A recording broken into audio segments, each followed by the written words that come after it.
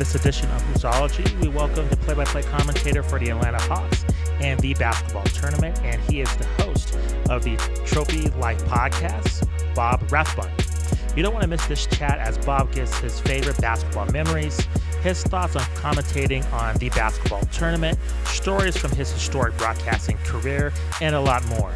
Get in touch with the show through Facebook and Twitter, leave us a review on iTunes, and email us at hoopsologypod@gmail.com. We are a proud member of the OTG Basketball Network. And now, Bob Rathbun. He is the play-by-play commentator for the Atlanta Hawks and the basketball tournament, and he is the host of a Trophy Life podcast. We welcome Bob Rathbun onto Hoopsology. How's it going, Bob? Hey, guys. I'm doing great. Thanks for having me on.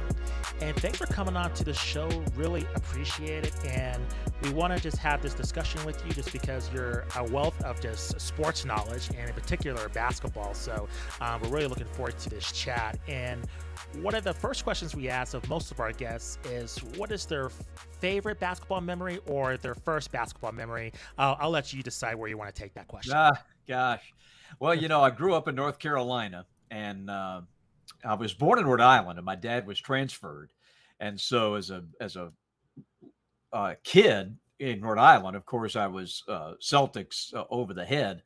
But then growing up in North Carolina, and we moved when I was 11 or 12, right in the middle of ACC basketball country. So I got an indoctrination early on to our great game with the best of the NBA and the best of college basketball. And I guess that's kind of where it started for me, the love of the game and the respect of the game, growing up around those two events. But I don't know if there was one particular memory, although, when I was in high school and in college, I had a chance to go to these games. It's funny, the play-by-play announcer, he was at Wake Forest and then later Duke, happened to live in my hometown in Salisbury, which is, if you know North Carolina, it's, I don't know, half an hour north of Charlotte, right between Charlotte and Greensboro. And the fellow's name was Leo Morris, and he was a longtime voice of the Wyoming Cowboys. And he kept coming back to Salisbury because we headquartered the National Sportscasters and Sports Writers Association, and he used to win from Wyoming all the time. Well, he would come to Salisbury to get his award, and he fell in love with the place. So he moved and was the voice at Wake and Duke, and I was in high school. And so I kept stats for him, which got me into all these great ACC tournament games and NCAA games. So those memories are like it happened yesterday. To me, David Thompson and, NC State and the great game against UCLA and all that stuff, it seemed like it happened last week. So it made a pretty good impression on me. Since you've been a long-time basketball fan, I think it's interesting that you've been calling the basketball tournament, and you've kind of seen the game of basketball go through different evolutions through pro, through college, and now we've seen like afterwards in terms of either after the professional playing days are done, like this third iteration. And I just want to kind of get your thoughts on just yourself commentating on this new concept that's become wildly popular recently. It's something that myself and Matt are particularly fond of just because we're from Albuquerque, New Mexico. The University of New Mexico had a team represented the Enchantment. So just your thoughts on this, you're doing play-by-play for the basketball tournament, and where do you see the tournament kind of evolving in the years to come as well? The pit where LaFonso Ellis got ejected. That's right. That's right? Yeah. It's interesting. The fellow who, two guys, they were childhood friends growing up. Dan Friel in New Orleans now is an attorney, and John Mugar, who has his name attached as the founder of TBT, was their idea. Next summer will be the 10th anniversary, so it has survived. It was the first sport to come back through the pandemic, but I think it is an idea that people sort of attach themselves to. It's summertime basketball. 95% of the guys who play in it were pretty good college stars, but are playing overseas. And it comes at a time where many of them are finalizing deals to go back. gives them a little bit of summer run because the camps overseas, they kick up right about now, middle of August. So this is a good run for them. And they either play for a cause or they put an alumni team together. And that's sort of what TBT is all about. And it's a nice 3-week run where guys get to play. It's unique that you play just for the championship money. Only one team walks away with the cash, which makes it interesting. A lot of pain for the team that loses the championship game. That's for sure, to go all that way and come away with nothing. But it's a good idea. I think it will continue to gain in popularity. I think you'll see some spinoffs. I think you'll see a women's tournament in time. I think you'll see probably a college tournament if they can get it off the ground. With NIL being what it is, you might have a chance to. It might be an intramural team, but it might have some scholarship players on it. So I think you'll see a couple of other things around it take off. But it's pretty neat. It's a lot of fun. It's funny. The basketball world watches TBT. I mean, you guys obviously watched it, and it's interesting. We had Fran Fraschilla does the color with me, and we had a lot of texts championship night from all kinds of players. Elvin Hayes was watching the game. Wow. So a lot of the basketball community, was dialed in, curiosity to see how it would all turn out. So it's a pretty fun event. Did you guys like it? You like TBT? Yeah, definitely. I love the innovation, and Justin. Oh, thoughts? yeah, totally. Yeah, absolutely. We had John on the show a couple of years ago. Yeah. So it's something that's really near and dear to our heart, and it's kind of cool to see New Mexico being represented. It's something that I always joke with my coworker, like, "Hey, we should put together a team and have New Mexico being represented." So it's cool to see them just, have them face, a New Mexico state team as well in the pit. Right. It just brings back so many memories. It was like watching a time machine. It was pretty surreal. Yeah, it's as I'm sure John mentioned. It is not easy. No. Putting these teams together. These guys that are the GMs of these 64 teams, it's a 12-month-a-year job to try to get these guys together because it's, are they injured? Are they rehabbing? Do they want to play in it? Yeah. Are they going to be around when the tournament happens? So it's not that easy. You think, well, why doesn't Duke have a team or Kentucky or, these, because their guys are still playing in the NBA, Right. and if not, they're overseas and maybe can't make it and all that stuff. And it's a commitment, but it's fun. And that Buffalo team that won it, the Blue Collar U, I think they would have a respectable, if not a championship level G League team with the guys that they put out there, because they're all in their prime, they're mid-20s. They've got the great balance of offense and defense, size, guards, wings, shooters. They're pretty buttoned down. And when you bring in the Alabama coaching staff to coach you, like they had them when they were there in Buffalo, that's a tough combination to beat. I mean, they had detailed scouting reports. Practice was all business. Shoot around was all business. So they deserve the $1 million prize. That's for sure. Bob, one of the things I've heard you talk about is that as a play-by-play announcer, one of the things you stress about and want to make sure you're really well researched on is, of course, the rules of the game. Oh, yes. So in relation to TBT, I just wanted your thoughts on the Elam ending, and also what is it like broadcasting the Elam ending? Yeah, it's a fabulous idea. It is one that I have taken to the NBA to decide overtime in the regular season. Now you could never end an NBA game with the Elam ending. There's just too many things, sponsors and TV and timeouts and all this stuff. So it would never work at the end of a game like it does for TBT. But I think it would be a marvelous thing for overtime, regular season, obviously. I think the fans would go bananas to see the stars of the game. Look what happened in the All-Star game. I mean, you got Kyle Lowry taking charges in an All-Star game in an Elam. Yeah. So I think it would have an excitement about it, sort of like, in a way, but better than the shootout in the NHL. if it's tied after the first overtime. I'd go right to it. And I don't know what the magic number would be. We do 8 in TBT. That's not enough. You hit a couple of threes and it's over. So I would set it up there at like maybe 15, something like that. And let these guys have at it. And that way you don't have the triple overtime, the 4 overtime. I've done 4 overtime games in the NBA.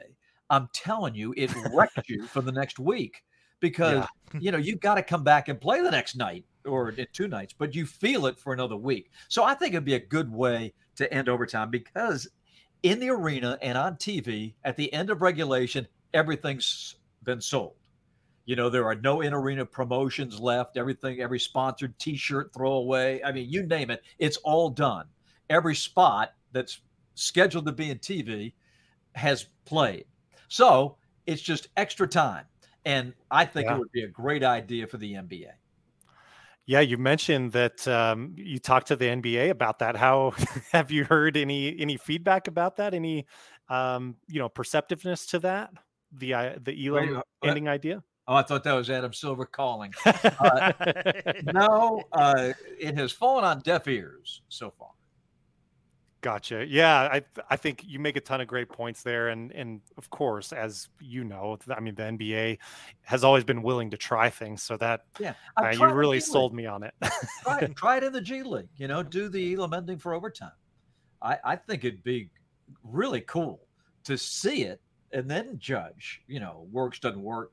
But let the guys try. That's what the G League's for. That's where we try all our new rules changes. Absolutely. Another, I guess, common critique, and I'll preface it. I mean, of course, we're all here because we love the sport of basketball. We love the NBA. One of the weak points, I would argue, is maybe the last 2 minutes of the game when things tend to really, really slow down. Do you have any thoughts on ways to improve that portion of the game? Because it seems like the fourth quarter is really, really solid until we get to maybe those last 2 minutes or so when the pace really changes. Well, the timeout situation obviously is, something. I think it starts to slow down before we get to the 3-minute mark? Yeah. Where you have that use it or lose it timeout. And then, they all take that, and then you got 2 more. Plus, if we haven't had the under 4 timeout for the media, that one gets thrown in there. So, it's just, I would say just the elimination of maybe that extra timeout might help. I don't think there's a whole lot you can do. The take foul, I think, will be interesting, but it's not going to be implemented in the last 2 minutes. So I don't know that there's a whole lot that can be done other than maybe take a timeout away. Might speed it up a little bit, but maybe just because it gets magnified, but I don't calling the games. I don't get the sense that it's a ton of time. Now if you're watching Charlotte and Detroit and you have no dog in the fight, so to speak, it can be a little tedious because you just want the thing to get over with. But if it's your team and you're trying to win a key game, then I don't really sense that the fans are upset by it. The one thing I have learned, and you know this as well as anybody, is that you can never, ever give up on an NBA game. I mean, these guys are unbelievable in their shot making, the coaching, the plays they run. It's amazing how these games come right down to a final shot when you would think that with 30 seconds to go, this is over, and it's never over. And that's why coaches, hold their breath until they see 3 zeros on that clock because they know that anything can happen. No, completely agree. Bob, I want to shift the gears and I want to ask you about just the current state of your career ever since the pandemic. And our podcast returned right when the pandemic started. We talked to a lot of journalists, a lot of play-by-play folks, and they said that their jobs were drastically affected by just all the restrictions and with the fans not being there. Right. And now that everything has changed with fans returning and things from a presentation standpoint returning back to normal, I just want to get your perspective on what the last 2 years has been like for yourself. Well, it's been hell for all of us. Yeah. Fans, coaches, players, training staffs. It's just been a nightmare. This is the first summer we've had normal since 2019. And, you think about it and it's like, man, we have really gone through the ringer here. Mm-hmm. But I think we've pretty much gotten back to normal, except for the locker rooms being closed and the Canada situation, with vaccinated players. We're pretty much back. We went to Toronto in April. So that's the first time we've been back.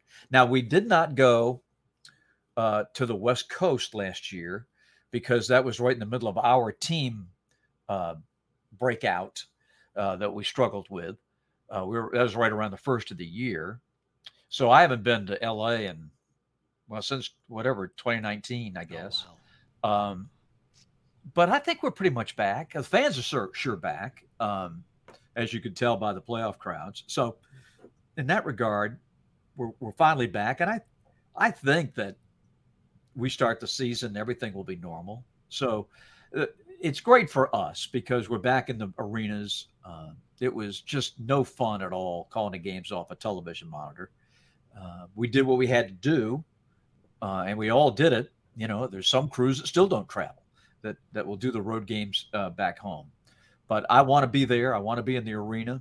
We made broadcasts where the producer, director, tape, stay home and do it in a cloud back here in Atlanta.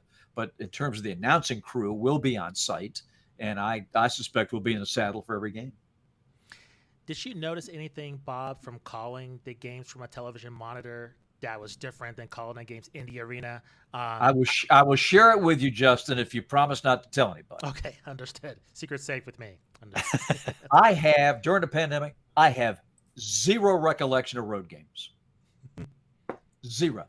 Because when you're there and you're living it, you remember the key play. But I'm telling, for me, sitting in front of a monitor and watching the game, it's like I had to concentrate so hard on the screen and just to identify players. I missed the clock. I missed the whistle. I missed all the things that you take for granted in calling a game weren't there.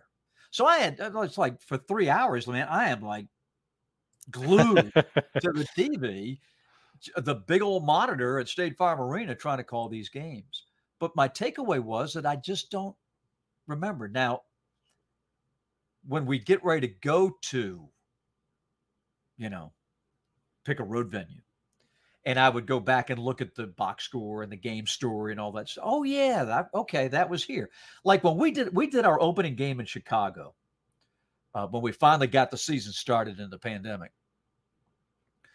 We did the first game, and I remember when they turned the cameras on from the United Center, and this is 2.5, 3 hours before the game, and I'm looking at the court, and I'm like, this is not the United Center. I don't know what this is, but that's not the United Center. Every seat was draped over. They had cars in the end zone. They had, no fans whatsoever. You heard every squeak of the sneakers, the ball hitting the rim, but it was like done in silence.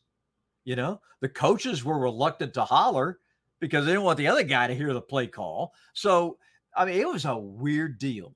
But I just remember that it was just so hard to, put yourself in that place when there were no fans. Now, when the fans came back, it was a lot better because you got that reaction, and we were working off the live feed. So it was coming to us in real time, and that helped a lot. But those games with no fans, that was tough. Bob, since you have done play-by-play for multiple sports, I wanted to ask just your ability to manage pacing in very different sports? I mean, of course, you do a lot of practice. It's your career. You take it very seriously. But how do you manage like pacing for a baseball game versus like a basketball game? And do you have a preference for which one you broadcast? Yeah. Excellent question. I think it is the challenge for all of us to latch on to the rhythm of the game that we're Mm, calling. Baseball has its own rhythm. It's much different than basketball or football. Um, Baseball is a broadcaster's challenge. There's no question. The passing of Vince Scully last mm, week brought mhm, it all back because it just there is a storytelling aspect to baseball that the other sports just don't have uh, because of the cadence and the rhythm of the game. Football is an analyst game. mhm. You call it down a distance and whatever the play is, and then it's time for replay, and that's when your color guy shines. But basketball, it is the back and forth, the up and down, and you've got to, I think, attach yourself to that rhythm. And not every game's the same. Uh, it's a little more exciting at the end when the game's on the line or a playoff game or something like that. But each game has its own rhythm and its own pace. Even though it's 48 minutes and a 24-second shot clock, every game's different. So I think the ability to kind of seize that moment and identify, it's January, it's a Tuesday night in January, and it's just a slog and nobody's shooting Mhm. well and they're turning the ball over and there's a lot of fouls, but that's the way it is that night. The next night, it's 180, it's up and down and fast paced and everybody's hitting shots and threes and, all that. So that's, I think, the biggest challenge is to just, when you've done as many games as I have, you can kind of identify, okay, we're going to be in for a long night or this is going to be fun, but whether no matter which game you are handed, it's your job as a professional announcer to make it watchable, make it entertaining, make it for the fans, because they take this very seriously, as they should. And you don't get many casual viewers to an NBA regular season game. Generally True. it's going to be the hardcore that's watching you on League Pass, that's watching you on your home team market. And you cannot fool them. You cannot fool the audience. They know these teams as well or better than you do. So you've got to really be on top of your game. Is there kind of an element now? You mentioned earlier that, of course, yes, with the 3-point shot being so prevalent in the NBA right now, almost no lead is secure. So, of course, you got to be careful. But do you get a chance for some more storytelling, providing more of that entertainment when it's more of like a blowout situation? Yes and no. There are more things that we can do, but by the same token, that 24-second clock is still with us. So you've got the back and forth still. But yeah, we try to incorporate some things that normally we would not in a closer game. That's Sure. true. You want to have a full saddlebag when you leave the barn, and you just don't know if you're going to need it or not. But that's why it's so great for me to have Neek with me every night, Dominique Wilkins, because I can just something will happen. I'll say, well, tell me about what it was like with Clyde Drexler, or, tell me what it was like with, Elvin Hayes, or, you name it. So he can go off on a story and we can still watch, the game. So yeah, you do take that into consideration. Bob, do you have any story that stands out in terms of a favorite basketball moment that you've commentated on, or just you as a fan watching? If you can just kind of pinpoint anything that comes to mind, that's one of your favorite memories Yeah. over your Oh over your career. gosh. I mean, you know, games that I was at in college, I was at Chapel Hill the day North Carolina came from 8 points down with 13 seconds left to tie Duke without a 3-point shot. Still can't believe what I saw. I was there when NC State ended UCLA's run, in '74. Not only at the ACC tournament, the greatest ACC game ever played against Maryland, but then, 2 weeks later, the Final Four and beating Bill Walton and UCLA in double overtime. So I've had a seat to some really remarkable games. But for the NBA, with the Hawks, I'm asked this, Justin, quite often. And I always go back to our 60-win season, 5 years ago, 6 years ago. Mm-hmm. To win 19 straight, that's a quarter of your season, basically. To go unbeaten the month of January, to have 5 guys named players of the month, to have 4 All-Stars, but the most remarkable part of that streak was seeing the city come to life. I mean, everybody is watching every game, and the whole city, the whole Southeast, was really riveted to what we were doing, and that was so much fun. I don't have any rings with the Hawks, but Pettit tells me he'll give me his 58 ring. No, I'm just kidding. But that 2-month run when we got rolling was as much fun as anything I have ever done. I mean, it was, and it's funny, they talk about load management and back-to-backs and all this nonsense. I'm telling you, we didn't care. If we had to play 2 games in one day, fine, bring them on. We were so locked in, so hot. Nobody was hurt. It was just, let's go. Let's get to the next game, because we were just on that magic carpet ride. Bob, I want to ask you, looking forward to next season, what are your thoughts on just the Atlanta Hawks, and what steps do they need to improve upon compared to last season, just in terms of, any changes from the roster or what you see in terms of development of Trae Young? What are you looking for to seeing players develop and kind of the team taking the next steps next season? Well, we're excited here in Atlanta. We think particularly the starting unit is really going to be special. The trade for DeJounte Murray has really got us all excited. And after what happened in Seattle yesterday with Banchero, we certainly are looking forward to the Orlando games a little bit more than we normally would. But we're excited because, we got punked in the playoffs. There's no 2 ways about it. I mean, Miami just took us right out of everything we wanted to do. It was very difficult winning the 2 play-in games. We weren't quite ready physically to start that series when we did. And we only won 1 game, and that was by the skin of our teeth. And that was when Miami just sort of got sideways for 3 minutes, and that was the only game we won. The other games, we just did not really compete, except for the last one when we made a run at the end. So we had to get better. We had to get better defensively. We had to get Trae some help. And I think all the moves that Travis and Landry have done is to get us to that point where we don't sacrifice too much offensively, but yet a much better defensive team. To get the Holidays in here off the bench. We're just deeper. Okongwu, I think, is going to have a breakout year. He'll get more minutes.